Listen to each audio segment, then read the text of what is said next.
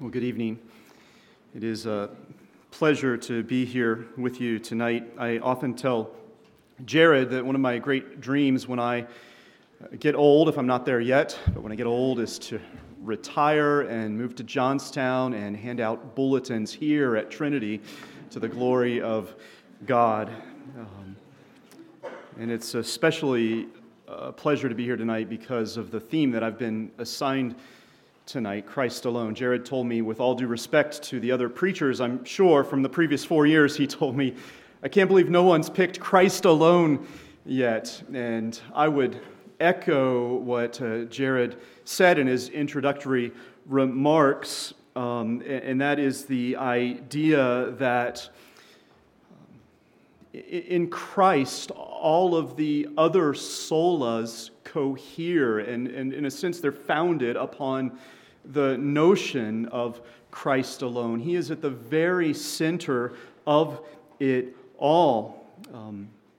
These 5 Reformation solas: faith alone, grace alone, Scripture alone, Christ alone, glory to God alone.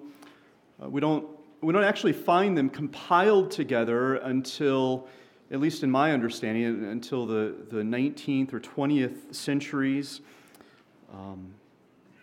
But they're incredibly important, and they're found throughout all of the writings of the Reformers. One theologian says that the 5 solas are the Copernican revolution at the heart of the Reformation, and it is fitting that we've landed at last, after 5 years now, on Christ alone, on this 500th anniversary of the Reformation. When we think of faith alone, we understand that it is faith in Christ alone that we confess.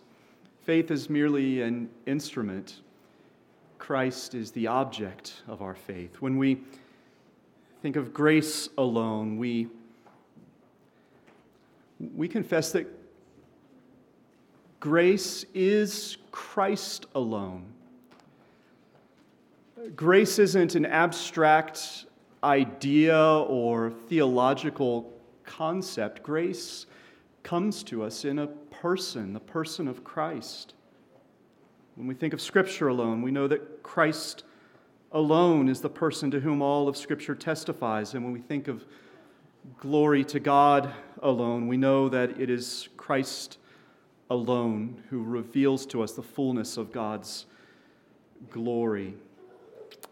John Calvin, I'll refer to the Reformers a little bit this evening since it's the 500th anniversary of the Reformation. John Calvin, writing in his Institutes, referring to Colossians 2:3, speaking of Christ alone, he says, "For in Christ all treasure of knowledge and wisdom are hid with such great abundance and richness that to seek any new addition to these treasures is truly to arouse God's wrath. To seek anything outside of Christ is to arouse God's wrath." And then he says, it is for us to hunger for, seek, look to, learn, and study Christ alone. And let's do just that as we give our hearts and minds attention to God's word this evening from John chapter 19, verses 28 through 30. Hear now God's word. After this, Jesus, knowing that all was now finished, said, to fulfill the Scripture, "I thirst." A jar full of sour wine stood there, so they put a sponge full of sour wine on a hyssop branch and held it to his mouth. And when Jesus had received the sour wine, he said, "It is finished." And he bowed his head and gave up his spirit. The grass withers and the flowers fade, but the word of our God stands forever.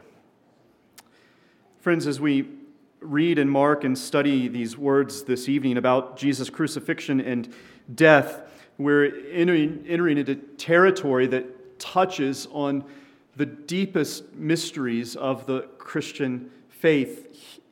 Here is Jesus, the only begotten Son of God. He is God the Son.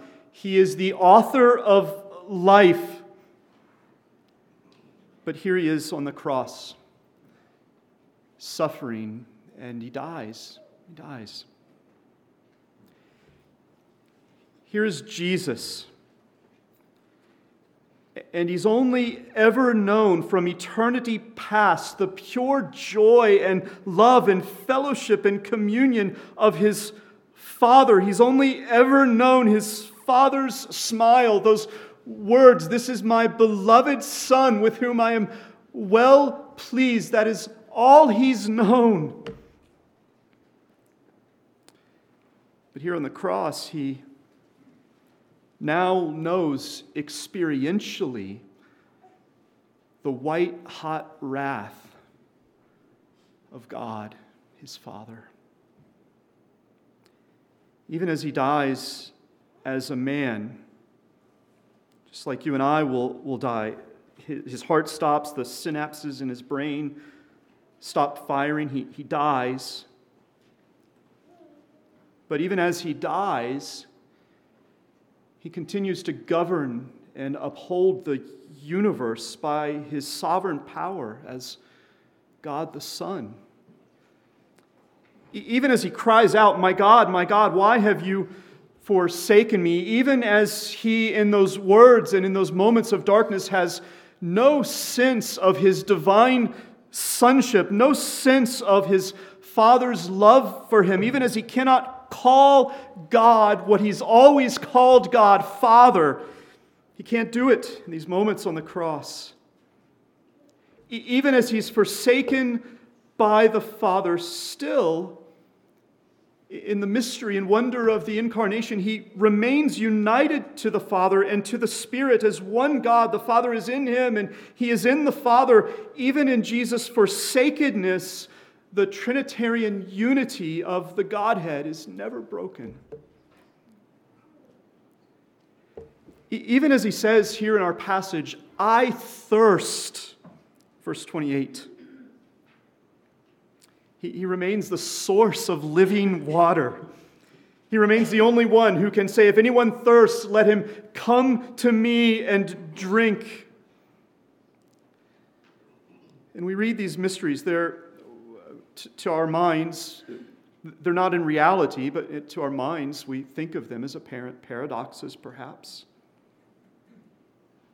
And we recognize as we see this reality cohering in the person of Christ, we're touching on the very identity of Jesus and the mystery of the incarnation. Jesus is fully God and he is fully man.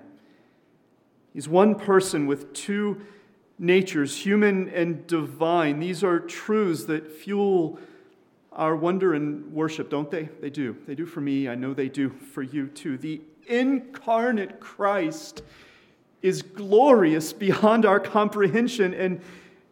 And dear friends, these are truths that we remain in absolute agreement on with our Roman Catholic friends. I think this is important to remember this evening as we celebrate the Reformation. Our Roman Catholic friends confess with us the glory and wonder of the incarnation. We share with them the ancient creeds, confessing Jesus as perfect in Godhead and perfect in manhood, co-essential with the Father according to the Godhead, and co-essential with us according to manhood. No wonder Martin Luther, when he was ordained as a monk, and when he first served Mass in the Roman Catholic Church in 1507, this is 10 years before the 95 Thesis, no wonder that Martin Luther trembled so much when he held the bread in his hand. He trembled in terror so much that he almost dropped it and fled from the altar because he had a true sense of the divine glory and majesty and wonder of Christ's identity. He wrongly thought that Christ was, the bread was transformed to Christ, but he rightly understood something about the glory of Christ. And we should remember tonight that our Roman Catholic friends confess with us the full glory and wonder of the Incarnation, but they fail to see the full glory and wonder of the work of Christ. They can't proclaim with us tonight as we do Christ alone, because Christ alone speaks of the finished work of Christ. As Jesus proclaims here, it is finished, and they don't see a finished work. They see more work yet to be done, our own work to add to Christ in many ways.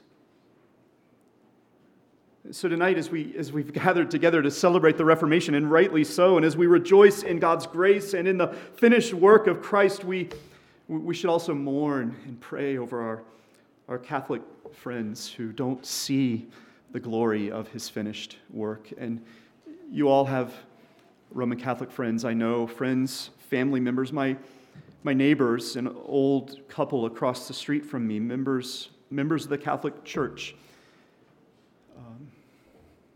The husband, Dave, he had cancer a few years ago, terminal cancer. He eventually died of it.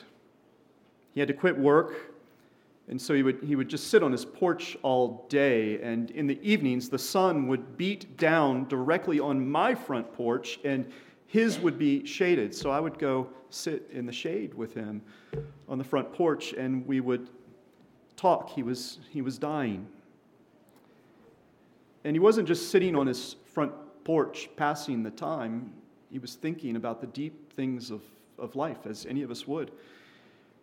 And secretly, he would ask me questions about the faith. Secretly, because who knows what his wife would do if she ever found out. She is a devout Catholic. If she ever found out he was questioning the Catholic faith. And he would say to me, he knew something of the glory of Christ. And he would say to me, why do I need a priest to confess my sins to? Why do I need to go to Mass as if Christ has already been sacrificed, has not been sacrificed? And he knew instinctively. He'd never been taught this, but he seemed to know instinctively that only God can save him. I would tell him, you don't need a priest. You only need Christ alone. And I think he believed it. He seemed to affirm that with so much of his being, because he knew something about who Jesus is, his glory and his nature as a person. So friends, our Reformation celebration this evening is a reminder to all of us to pray for and to witness to our Roman Catholic friends who know something of the person of Christ but know not his work. Let's turn our attention to these last words of Jesus. We actually could say the last word of Jesus, because in the Greek it is only one word. English, it is finished, but one word in the Greek. And I don't know of any other single word that packs so much meaning into it. It is almost as if the remainder of the New Testament is simply an exposition, an explanation of the significance of this last word that Jesus speaks before his death. It is finished. And it is this word that the Reformers would turn to over and over again to highlight the perfection and completion and sufficiency of Christ's saving work for us. And I want to say just two things about this word that Jesus speaks here tonight, and the first is this. This word is Scripture. This word is an allusion to the very last line of Psalm 22. We know that Psalm 22 is on Jesus' mind as he hung, dying. Psalm 22 is a psalm of lament. It begins, my God, why have you forsaken me?" Jesus quotes this psalm directly while he's on the cross. Psalm 22 goes on to speak in incredible prophetic detail about the suffering of Christ. I am a worm and not a man, it says. Scorned by mankind. All who see me mock me. All my bones are out of joint. My strength is dried up. My tongue sticks to my jaws. You lay me in the dust of death. I can count all my bones. They divide their garments, my garments among them.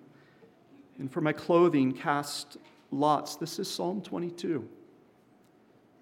The suffering of Christ in excruciating detail. And it's the Word of God that is on Jesus' mind and heart as he hangs dying. But Psalm 22, as it continues, it doesn't end with suffering and death. It ends in victory and in life. In Psalm 22, God hears the cry of anguish. God delivers. The psalm says that God does not despise the affliction of the afflicted, but he hears his cry. All of the families of the nations will worship God. Kingship belongs to the Lord. He rules. It's a psalm of lament, but it's also a song of victory. He is the king. He rules. And the last line of Psalm 22:31 says, He has done it. He has done it in our ESV translation here, or alternatively, it can be translated, it is done. It is finished. It's a declaration of victory. Victory by a reigning king, the Lord, the God Almighty. Jesus quotes from the first line of the psalm in his dereliction, "Why have you forsaken me?" And he quotes from the last line of the psalm in his victory. It is finished. He has done it. Dear friends, here is Jesus as a dying man with his heart and mind filled with God's word. You see what he's doing? He's speaking and praying and mulling over God's word as if the only thing he has to keep him and guard him and guide him through such overwhelming darkness is this word. And in fact, in his humanity, God's word really is the only thing he has as he's dying. It's all he has. So he clings to it. He clings to it. It's his lifeline. It is his only light and comfort as he endures the hell of the cross. His disciples have abandoned him. His very clothes have been torn off of him. His body is failing him. He's mocked by the crowds. And worst of all, his Father has turned against him. God declares to us, "I will never leave you or forsake you." And he declares that to us because at this moment on the cross, he has forsaken his Son, and Jesus does not know that promise that he will never be forsaken. He doesn't know it like we know it. But still, Jesus knows the promises of God because he has his Father's word. Because he has that word, he's in possession of his Father's gospel promises. And this is what Psalm 22 is. It's clearly on Jesus' heart. Psalm 22 is a proclamation of the gospel. Jesus is rehearsing and reciting the gospel to himself, not because he has sinned and is in need of a Savior, but because he has been reckoned a sinner. 2 Corinthians 5:21, he has been made to be sin. And in his dereliction and suffering, what he needs most of all to hear and know and believe are God's covenant promises for him. It's part of the wonder, mystery of the incarnation here. In his humanity, he has nothing else to cling to. And think about this think about this tonight. For Jesus, God's word it's absolutely sufficient to feed and nourish his soul. It's enough to sustain him through the very fires of hell until his very last breath, as he says, it is finished. Even the words he speaks in verse 28, I thirst, is from the Scriptures, Psalm 69. In his divinity, he is the Word of God, but in his humanity, he is utterly dependent on the Word of God. Here is Jesus living and dying by the doctrine of Scripture alone. Scripture alone. It's not something the reformers made up. It goes all the way back to Jesus, who lived by it and died by it. And if Jesus lived and died by Scripture alone, then we also should see our absolute dependence on God's Word, shouldn't we? And so I would ask you tonight, is God's Word sufficient for you? Is it sufficient for you? If God's Word can sustain Jesus through hell, will it also sustain you tomorrow, with whatever trial or difficulty comes your way? Will you cling to God's word as Jesus does? Will you study it and cherish it? Will you rehearse it for yourself? All of his covenant promises. Will you possess his living word in your heart and mind intimately within yourself? Not do you have a dozen copies on your shelf at home, but do you possess it internally so that when you're pricked, you bleed the Bible? Do you live off of every word that comes from the mouth of God? And will you die as Jesus does with God's word on your heart? Recently visited a woman on her deathbed and was visiting with her for a period of several days. I didn't know her. She wasn't a Christian. She never possessed God's word. She never knew it. She never believed it.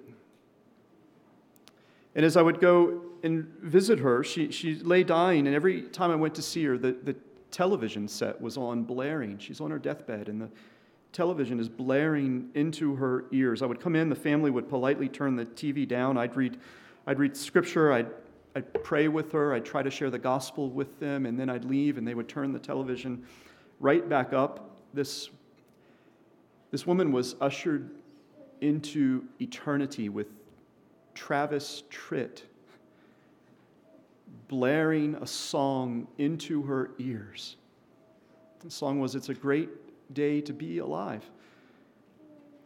The family thought this was an incredible thing. It was the only light they had.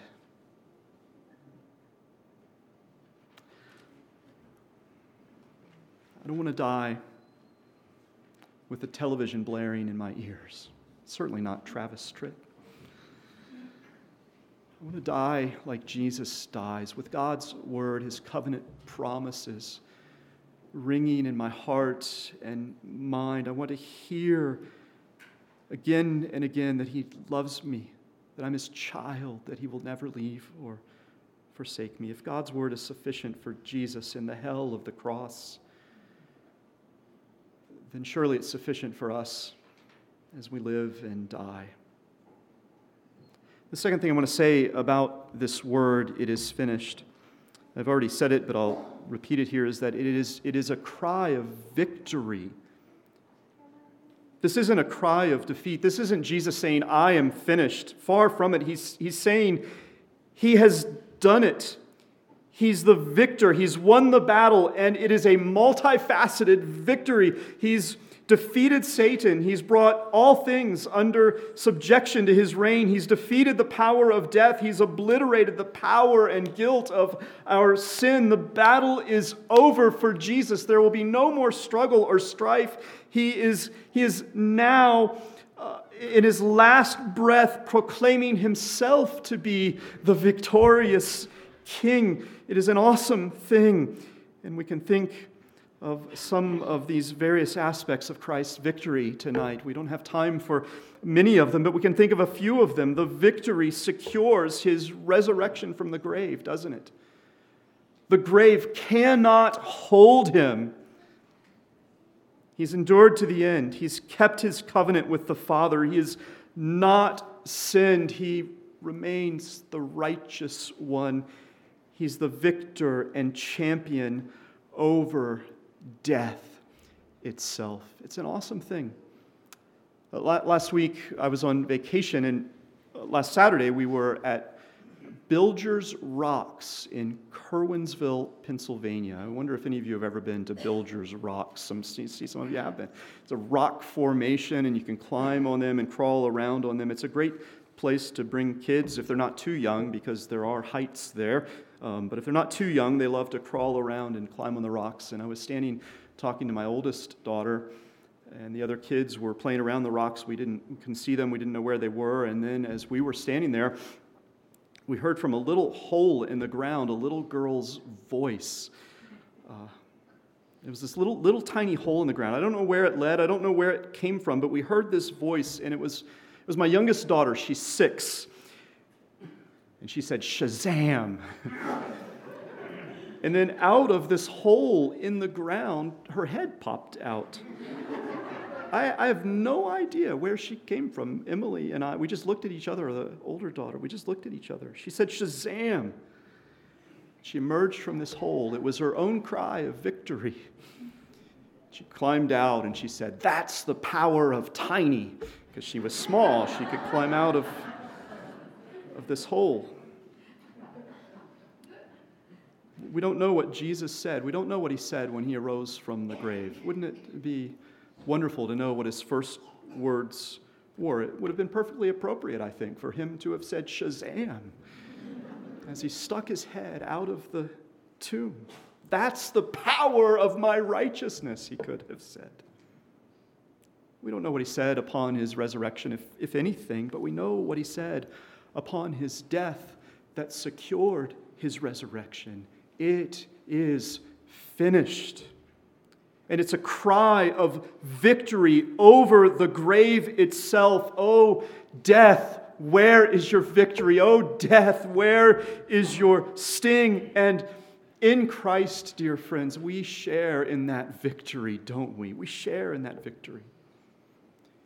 I didn't realize this till a couple of years ago, but oftentimes in cemeteries, the graves are designed to face toward the east. I don't know if, did you know this? I didn't know this. I looked into it, and I found it's true in Christian cemeteries, because the hope is that when Christ returns from the east, we may think of that figuratively nonetheless, that we will be raised to see him first and foremost from the grave. Someday our heads will pop out of holes in the ground because Christ said, "It is finished."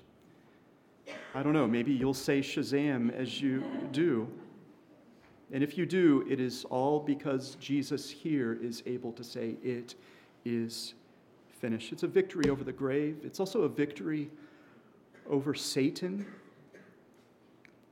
John Calvin would describe Christ's victory over Satan as a kind of hand-to-hand combat. He says he had to grapple hand-to-hand with the armies of hell and the dread of everlasting death. Martin Luther, whenever he speaks of Satan, he's just a wild man. Martin Luther is a wild man speaking of Satan. It's unbelievable. Just look up any of his comments on Satan.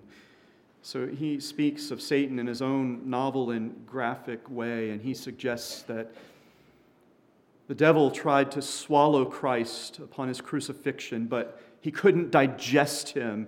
And Luther says, "For Christ sticks in his gills," the serpent. He sticks in his gills, and he must spew him out again. Even as he chews him, the devil chokes and is slain and is taken captive by Christ. Might not be the best theological explanation of the cross, but his point is well made. Jesus defeated Satan once and for all upon his death. The picture of this victory over Satan is dramatically detailed in the book of Revelation, in Revelation chapter 12. Speaking of the devil, Revelation 12:8 says, he was defeated. That's the moment that happens here when Jesus says, it is finished. He was defeated, Revelation 12:8, and it goes on in Revelation 12:9. And the great dragon was thrown down. That's that hand-to-hand grappling that Calvin speaks of. The great dragon was thrown down, that ancient serpent who is called the devil and Satan, the deceiver of the whole world. He was thrown down to the earth, and his angels were thrown down with him. And I heard a loud voice in heaven saying, now the salvation and power and kingdom of our God and the authority of his Christ have come, for the accuser of our brothers has been thrown down, who accuses them day and night before God. It's an amazing picture, isn't it, of total victory, total annihilation, really. It's a picture of the very moment Jesus speaks these words, it is finished. Satan may still prowl around this world seeking to do harm, but he's nothing more than a dog on a chain. He cannot threaten you in any ultimate way because his case against you has disintegrated if you are in Christ. He can never accuse you before God because by his blood, Jesus has cast down Satan.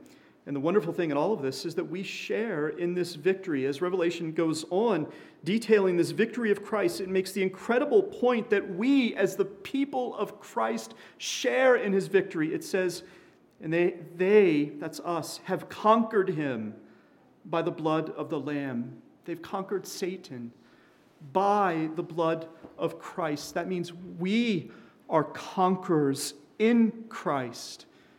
We're the victors with him, not because of what we have done, but because of what he has done. So John Calvin says, let us not doubt that we shall always be victorious over the devil. Not to say that we don't have a proper care when we think of the devil or speak of the devil, but sometimes it seems to be the case that Christians live in fear of the devil that paralyzes them. We need to remember that he's defeated. And Luther, again, just wild when it came to talking about the devil. Luther would say that when the devil comes knocking on the door of his heart to tempt him or to accuse him or harass him, Luther says he wouldn't answer. He would send Christ to answer. And Jesus would say to the devil, Martin Luther used to live here, but he's moved out, and I live here now. And the devil would look at Jesus and see the marks on his hand and the scar on his side, and he would flee in terror. That's how Luther would handle the temptations of the devil. And he could do that because he's defeated by Christ. Luther would also remind us that the devil is God's devil. This is an amazing thing to think of. The devil ultimately, in every way, serves God's purposes. Jesus is the victorious king over Satan, so that Satan now, in every way, serves God's purposes. Luther would say that he can rage and rant and seek to destroy, but Luther says, and here I quote, the devil must serve us with the very thing which he plans to injure us. For God is such a great master that he is able to turn even the wickedness of the devil into good. And we see that on the cross, don't we? The greatest wicked act of Satan imaginable, leading Jesus here to this crucifixion, turned into the greatest good act of God himself imaginable. And all of this it's accomplished by Christ in his victory over Satan. So friends, when the devil comes to you to tempt you, to accuse you, to wreak havoc in your life, he does that, doesn't he?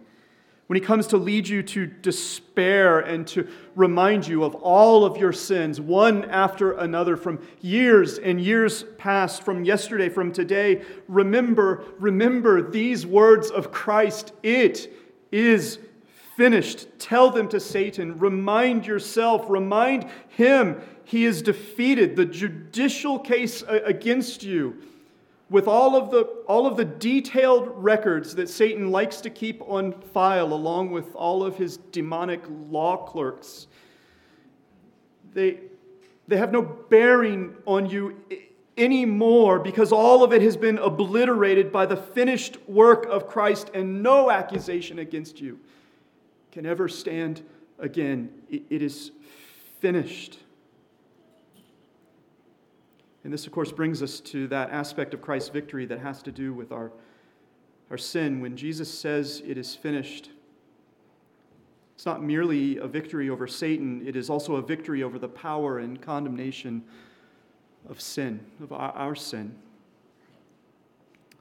And here's Jesus. Certainly he is the victorious king in this moment. It is finished. But here also he's the great high priest. And he's offering himself as a sin offering for us once and for all. For us. Wasn't it Luther who said that the gospel is made up of prepositions? For us. God made him who had no sin to be sin for us, so that in him we might become the righteousness of God. It is finished. This is the moment of victory over our sin. And it's a wonderful thing to know that after Jesus died and was raised and ascended into heaven, he went and he sat down at the right hand of God. He sat down. Think of the Old Testament temple. In the Old Testament temple, there were no chairs for the priests to sit down because their work was never done. It was never done. There was always, day after day, new sacrifices, because their work never actually atoned for the sin of the people. It never actually accomplished their salvation. It was only a picture of what Christ would do. But Jesus, as our great high priest, he sits down, having accomplished everything that God has given him to do, because it is finished. He's borne our sins away. He's satisfied the wrath of God on our behalf. As I close tonight, I want to remind us of the words of John Calvin I read at the very beginning before I got to our passage here. Remember his words. He said, "For in Christ all treasures of knowledge and wisdom are hid with such great abundance and richness that to seek any new addition to these treasures is truly to arouse God's wrath." And he said it is for us to hunger for, seek, look to, learn, and study Christ alone. I think of what Calvin is saying here, and it seems very clear to me that is, at least part of his point is this: we're not merely to look to the work of Christ alone. As important as his work is, as essential as it is to the Reformation, to our salvation, Calvin wants to show us here also that our aim is to look to Christ himself directly. To know that at the heart of our hope, at the heart of our salvation, at the heart of all of our systems of doctrine and theology stands a person, Jesus Christ, Christ alone. And we're to learn and study him. Do you see that tonight? Do you see that God's response to our sin is not simply to forget it or to act as if it never happened? His response to our sin is to give to us Christ in all of his unyielding glory. Perfect man, fully God and fully man. And this means he's our goal, he's our end, our salvation, the Reformation, the Scriptures. Grace is all about a person.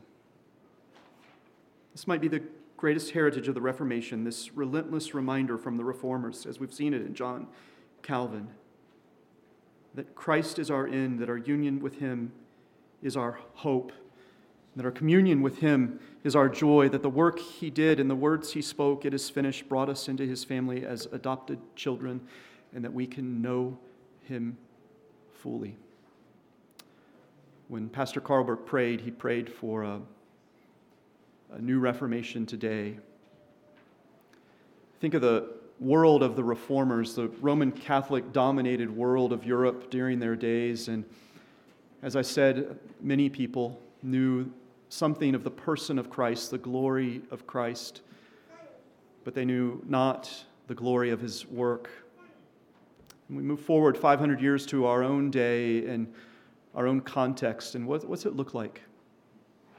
People don't know the work of Christ today, do they? Nor do they know anything about the person of Christ.